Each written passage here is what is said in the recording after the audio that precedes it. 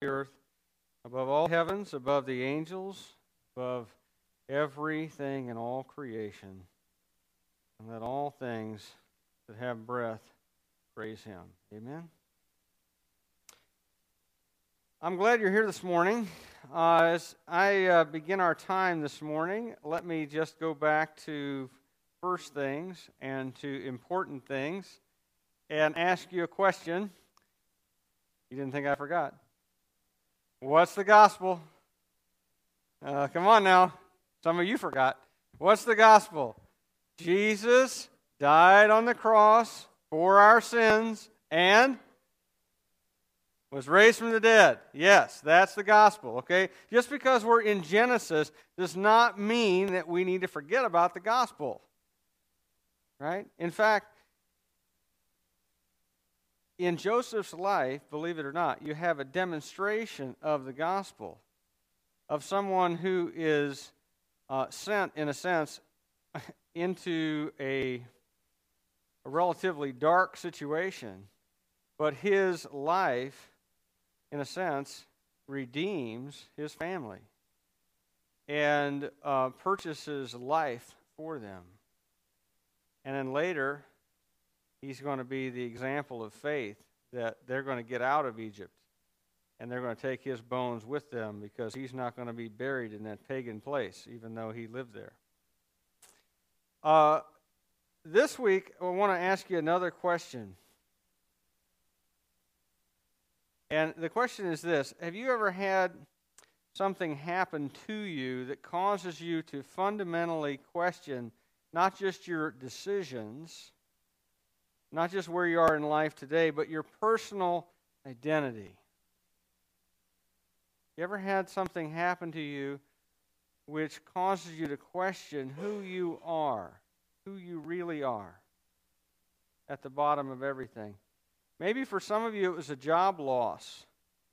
Sometimes we, particularly men, but also ladies, sometimes we get a lot of our personal identity wrapped up in our job. And then you have a job loss that kind of comes out of nowhere and sets you back on your heels. And you wonder, who am I? And what's my purpose? What am I doing? Or maybe you had to take another job that was maybe a lot less pay, or it took you a long, long time to find another one. And your identity is in question sometimes. Maybe you lost a spouse. Maybe you lost a child. And you felt totally lost. Maybe you got diagnosed with something and it altered your life in ways that you could not imagine. And you couldn't do some of the things you used to enjoy, and you weren't as strong or as agile or as flexible as you used to be. And in all of these cases, and in lots more examples that I've not listed but that I could, sometimes we have things happen to us that we go, wow, and they just shake us. And we wonder if the things that we have used in our life to define who we are and what our identity is are really real. And you feel like a part of you, a significant part of you, has died. And you don't know how to bring it back to life. And I don't know precisely how Joseph felt when he got sold into slavery. I don't know how he felt when he seemed to be rising in the household of this important Egyptian, only to sink down again when he's falsely accused of rape and wound up in the king's dungeon. But here's what I do know. That as a young man of 17, he had dreams from God. That one day he was going to be the leader of his family.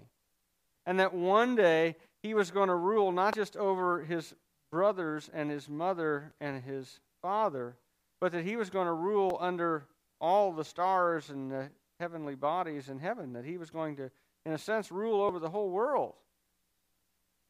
And here he is in an Egyptian prison, having arrived in Egypt as a slave. Now, I don't know about you, and the text does not say this, so I don't want to get too far afield here on our speculation. But I don't know about you, but if I put myself in Joseph's shoes, I would start to wonder if those dreams that I had ever even really happened. And if they had happened, if I had understood them rightly. And if they really did come from God and they really were telling me about my future or not. Because nothing in my present experience is indicating this is going to happen. Amen? Nothing in his present experience is pointing in a direction that points toward leadership and rule. He's in jail as a slave. And it's not like, hey, it's not like today where we say, 5 years with time off for good behavior, you'll be out in 2 years, and, we'll feed you and take care of you in the interim and, make sure you have good medical care and the best in cable television. This is when you go into prison until they feel like letting you out.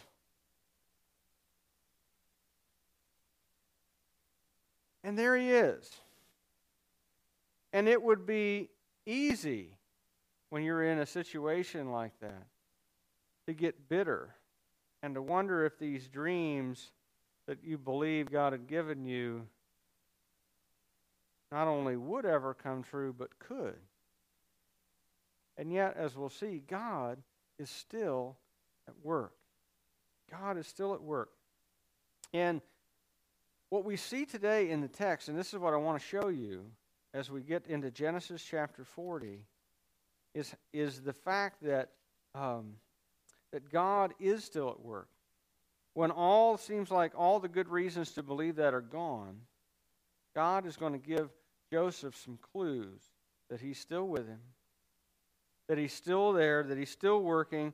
Even when Joseph's circumstances don't give a lot of evidence, God is going to show him that he is still at work. And Joseph, more importantly, is also going to trust what the evidence that God gives.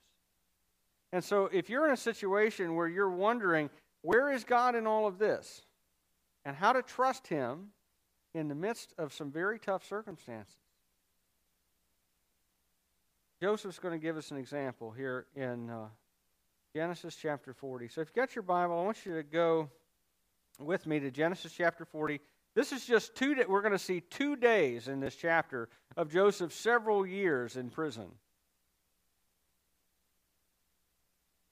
First of all, let's look at Joseph and his fellow inmates in verses 1 to 8. Sometime after this, the cupbearer of the king of Egypt and his baker committed an offense against their lord, the king of Egypt. And Pharaoh was angry with his 2 officers, the chief cupbearer and the chief baker, and he put them in custody in the house of the captain of the guard, in the prison where Joseph was confined.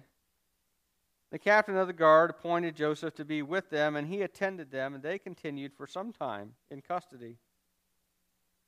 And one night they both dreamed, the cupbearer and the baker of the king of Egypt, who were confined in the prison. Each his own dream, and each dream with his own interpretation. When Joseph came to them in the morning, he saw they were troubled, so he asked Pharaoh's officers who were with him in custody in his master's house, "Why are your faces downcast today?" And they said to him, "We have had dreams, and there's no one to interpret them." And Joseph said to them, "Do not interpretations belong to God? Please tell them to me." We're not exactly sure. We're not told when these events occurred.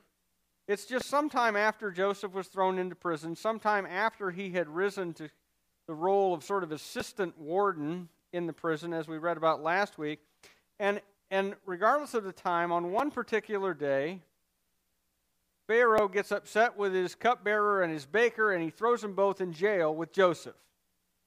And you might be wondering what could happen that the guy in charge of baking donuts and the guy in charge of putting wine in the cup would be so upsetting to Pharaoh. But it's more complicated than that.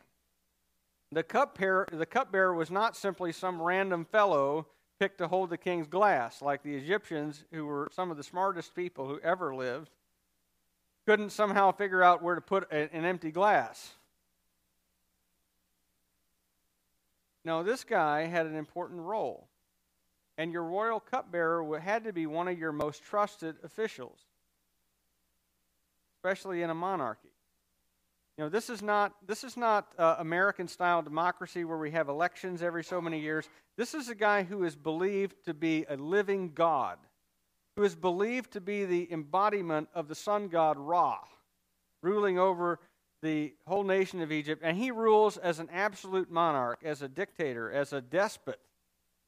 And so, as you can imagine, and on top of that, Egypt is the most powerful nation in the world at that time. And so, as you can imagine, there are lots and lots of people who would like to have his spot atop the pile. And one of the most efficient ways for achieving the vacancy in office that is necessary for that to happen is to poison the guy. And so, your cupbearer is the guy who has got to be absolutely trustworthy. Because otherwise, he'll put strychnine in the wine. And same way with your baker. He's got to be a trustworthy man. These are the two guys that handle your food and your drink. One of the good rules, by the way, never insult your waitress before she brings you your food. Not a good idea. Okay? Don't criticize the person cutting your hair. Right? It's just some good practical advice. Right? And these guys get sideways with the Pharaoh. We're not told exactly what happened, but it may have been that he suspected they were involved in some kind of a plot against him, and he throws them in jail till he can figure out what to do with them. And after they're there for a little while, who knows how long, they both have dreams. They both have dreams. And these dreams both appear to have a meaning, but they can't figure out what it is. And as royal officials, they would have used to have been people who had access to all the royal soothsayers and wise men and whatever, the people responsible in the Egyptian court for this kind of stuff. You had a dream, it bothered you, you needed to get an interpretation. You go find the wise man or the priest or whoever, and he would tell you what it meant. They'd sacrifice a goat and look at its liver and go, oh, it means whatever, right? And this would be the deal. Well, these guys are in prison, and they don't have access to all that, but they're bothered by these dreams. And they know that God has sent them these dreams, but they don't know how to get a meaning. And Joseph, points them back to God. He says, well, tell them to me. He sees they're bugged, and he cares about these men. He says, tell me what's going on. Tell me about your dreams, because interpretations belong to God. And I want to just draw a line under that little comment. Interpretations belong to God. Because remember, Joseph himself had dreams way, way back, years and years ago. And these dreams have not been fulfilled. And there's not any obvious way that they even could be fulfilled. And yet Joseph still wants to hear about these guys and their dreams, because he knows that interpretations come from God. And that's an indication that he still believes that God has made promises to him when nearly every part of his circumstances is disconfirming evidence of that fact. He knew God. And he knew that since he knew God, he knew that God is trustworthy, that he never makes a promise that he doesn't fulfill. And so he says, well, look, I have had some dreams, and I know they came from God. You tell me yours, and I'll bet I can tell you, because dreams and their interpretation come from God. And I believe that God will tell me what yours mean, just like he told me what mine meant. And interestingly, there are two dreams, just like Joseph had. Two dreams. And I think in this little scene, with these two dreams, God is sending Joseph a message. And he is saying to him, these guys had two dreams, you had two dreams, interpretations come from me. Remember, I haven't forgotten you. I haven't forgotten you. I know exactly where you are. Well, let's hear the first one from the cupbearer. So the chief cupbearer told his dream to Joseph and said to him, "In my dream there was a vine before me, and on the vine there were 3 branches, and as soon as it budded, its blossoms shot forth, and the clusters ripened into grapes. Pharaoh's cup was in my hand, and I took the grapes, pressed them into Pharaoh's cup, and placed the cup in Pharaoh's hand."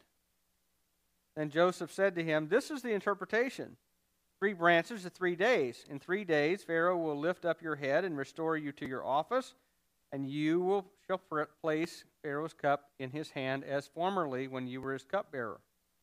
Only remember me when it is well with you, and please do me the kindness to mention me to Pharaoh, and so get me out of this mess. For I was indeed stolen out of the land of the Hebrews, and here also I have done nothing that they should put me into this pit." Now, the cupbearer's dream is of a grapevine, and it suddenly starts producing fruit on each of its 3 branches, and he sees himself taking the fruit of those grapes and squeezing them into wine and putting them into Pharaoh's cup. And one interesting feature of this dream is just the way it's structured. Everything that happens in this whole thing, as it's described, happens in 3s. There are 3 branches. And then as soon as you see the branches, 3 things happen. First of all, budding, and then blossoming, and then ripening into grapes. And then 3 actions related to Pharaoh. I took the grapes, I pressed them, and then I placed the cup in Pharaoh's hand. And then Pharaoh will lift up your head, restore you to office, and you will be his cupbearer. Everything happens around this idea of 3. And this dream has a good interpretation. The cupbearer is going to come back into Pharaoh's good graces, and he's going to be exonerated and restored to his job in just 3 more days. Just 3 days. And Joseph knows this interpretation has come from God, and so he tells the guy, "Hey, when you get your job back, do me a favor. Mention me to Pharaoh. Tell him that I have been shanghaied into slavery down here, and that once I got here, I was unjustly thrown in prison, and get me out of this place."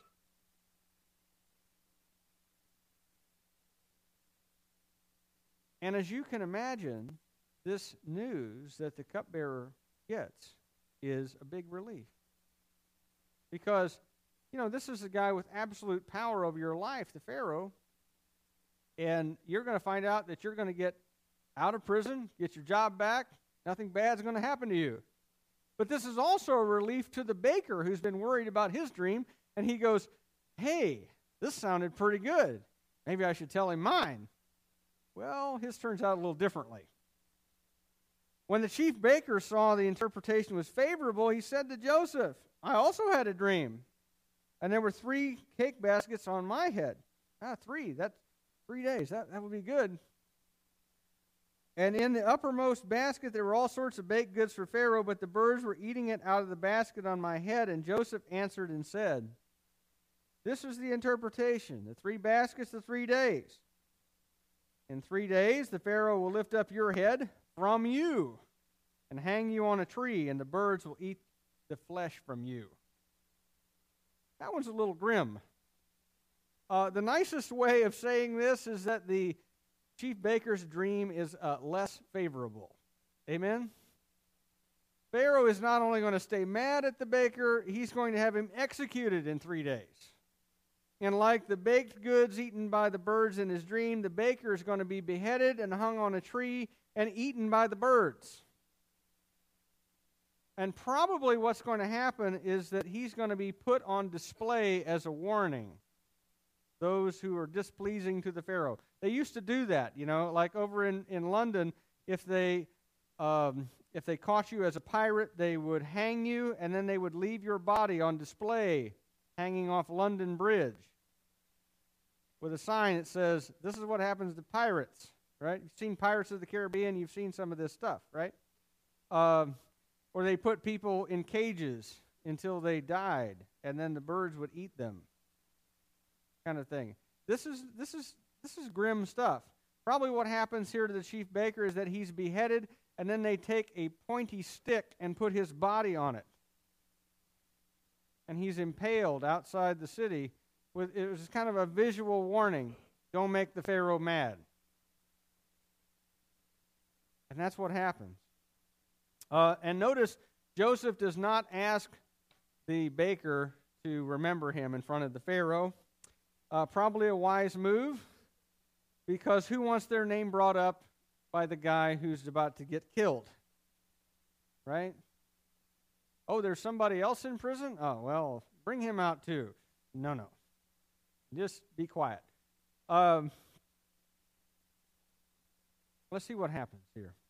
On the third day, which was Pharaoh's birthday, he made a feast for all his servants and lifted up the head of the chief cupbearer and the head of the chief baker among his servants. He restored the chief cupbearer to his position, and he placed the cup in Pharaoh's hand. But he hanged the chief baker as Joseph had interpreted to them. Yet the chief cupbearer did not remember Joseph, but forgot him. Now, a couple things I want you to see in that text. First of all, is Joseph a true prophet of God? Yes. You know how you can tell? Everything he said came true. Let me underline that. Everything he said came true. Everything he said came true. Deuteronomy says that the test of a true prophet is that everything they say comes true. And if everything they say does not come true, they are not the true prophet of God. Now, why do I emphasize that? Because there are lots of people out there in our world right now who claim to be prophets of God, or who claim to have a word from God, or who claim to know things from God, etc. And this is how you tell who the real dude is. If he really speaks from God, then everything he says comes true. Why? Because God knows the future and no human being does.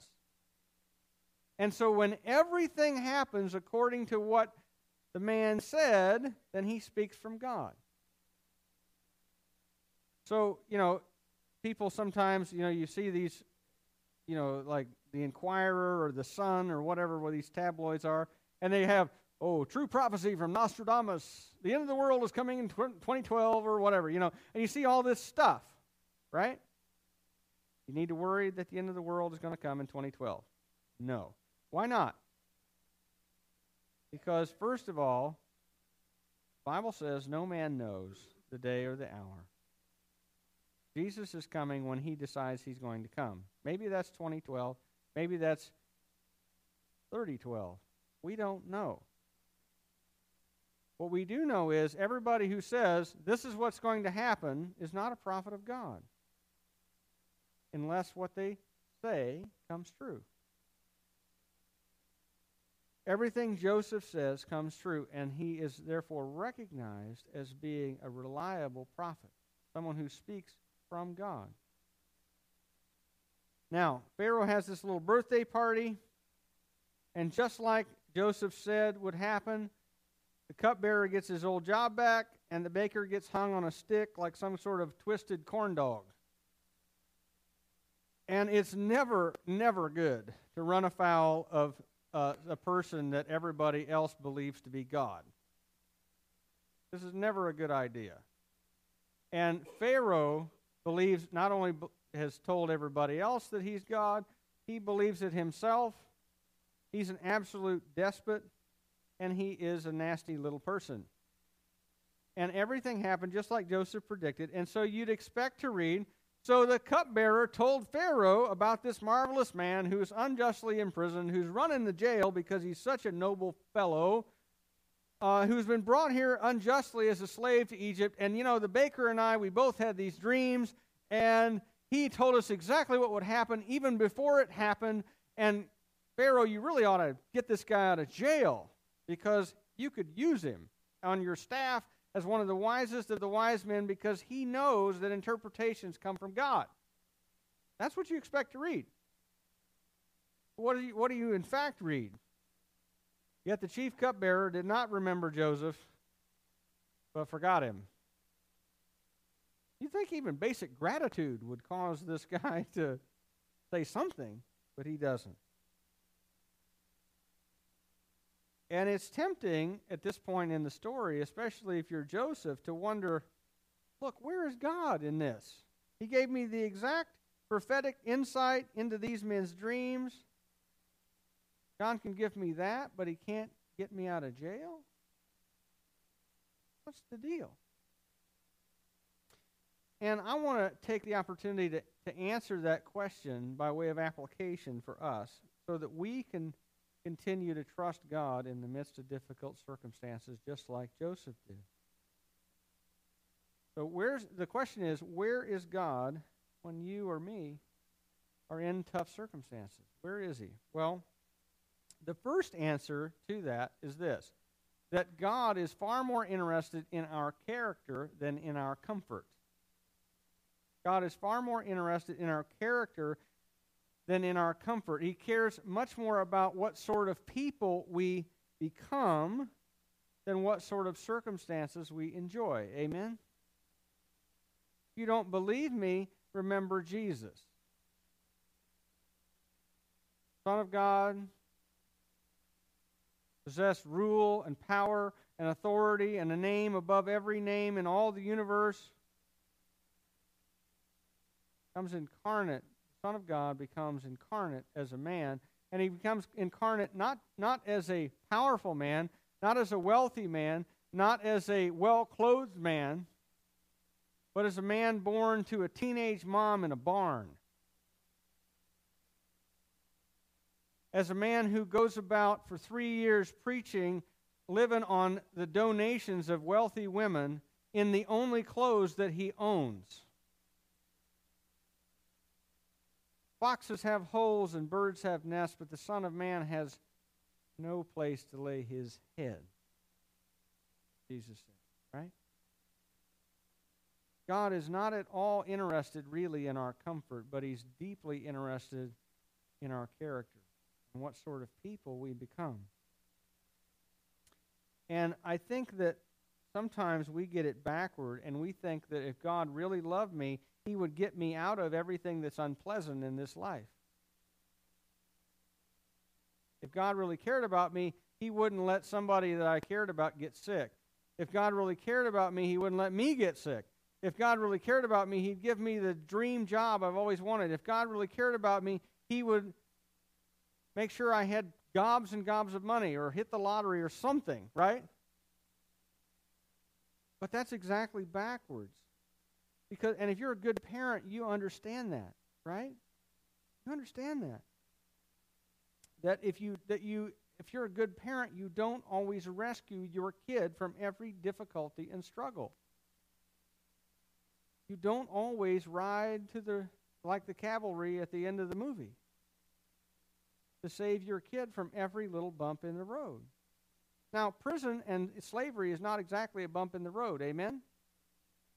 But at the same time, God does let us experience hardship and difficulty and pain and suffering because he is primarily concerned about what sort of people we become. And the kind of people that result from pain and struggle and suffering, if they respond rightly in faith and trust to God, those people become noble and humble and godly instead of selfish and prideful and whiny. And don't be deceived. God is greatly concerned that we develop godly character. What sort of person, think about this, what sort of person would Joseph have been if he had continued to live as his father's favorite but one of the youngest sons?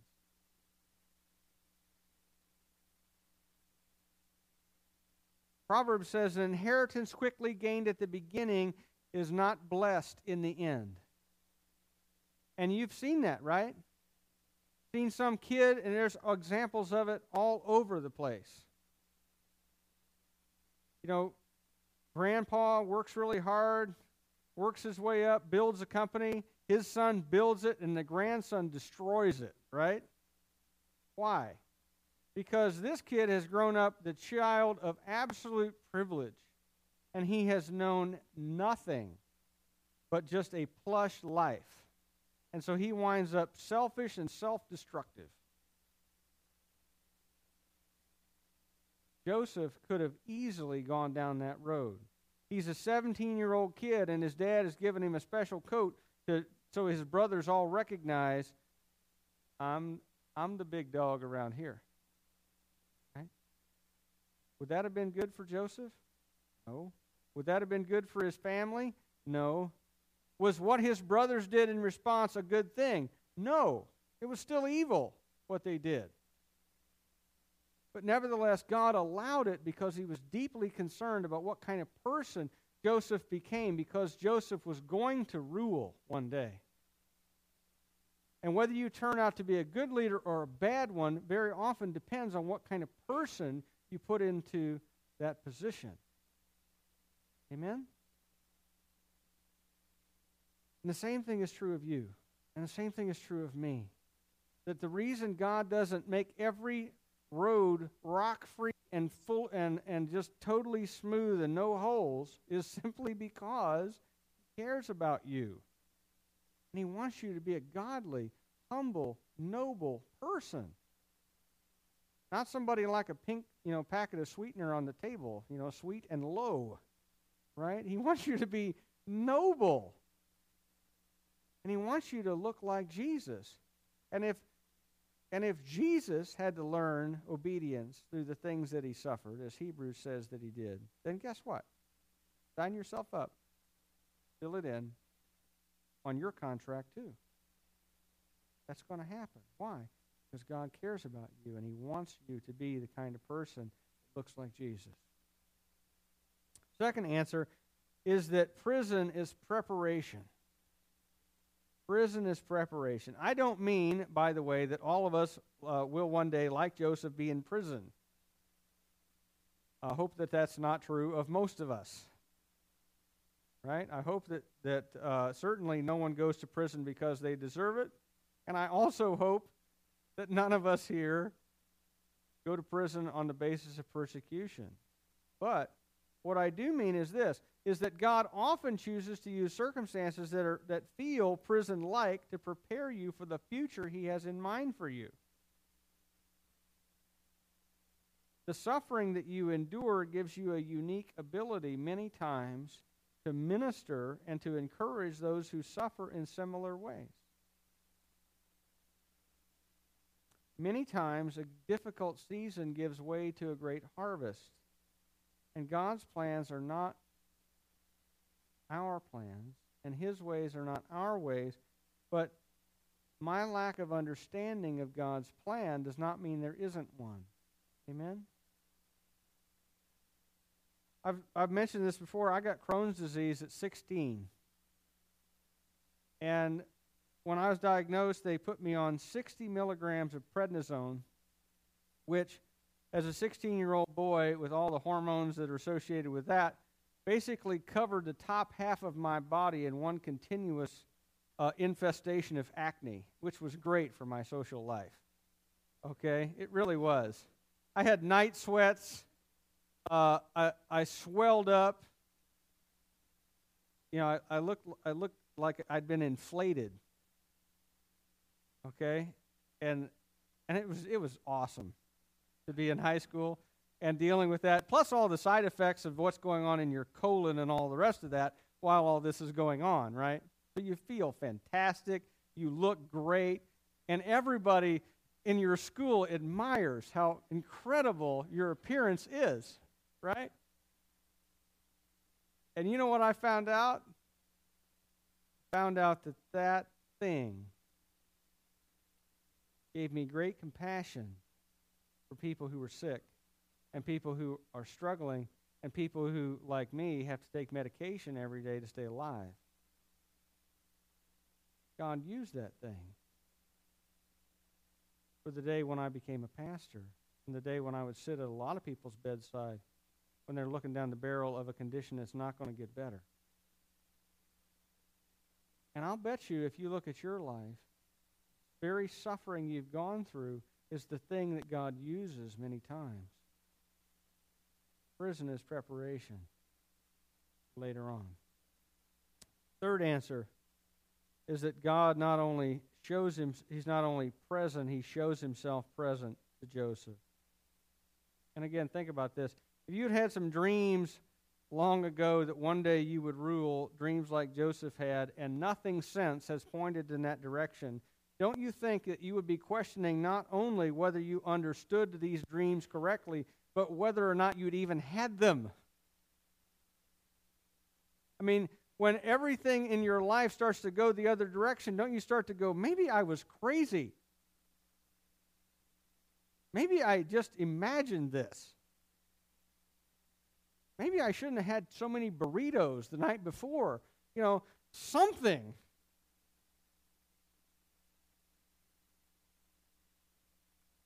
But here's the deal. God, by his grace, puts Joseph in a situation where a couple of other people have dreams, and he understands those dreams rightly.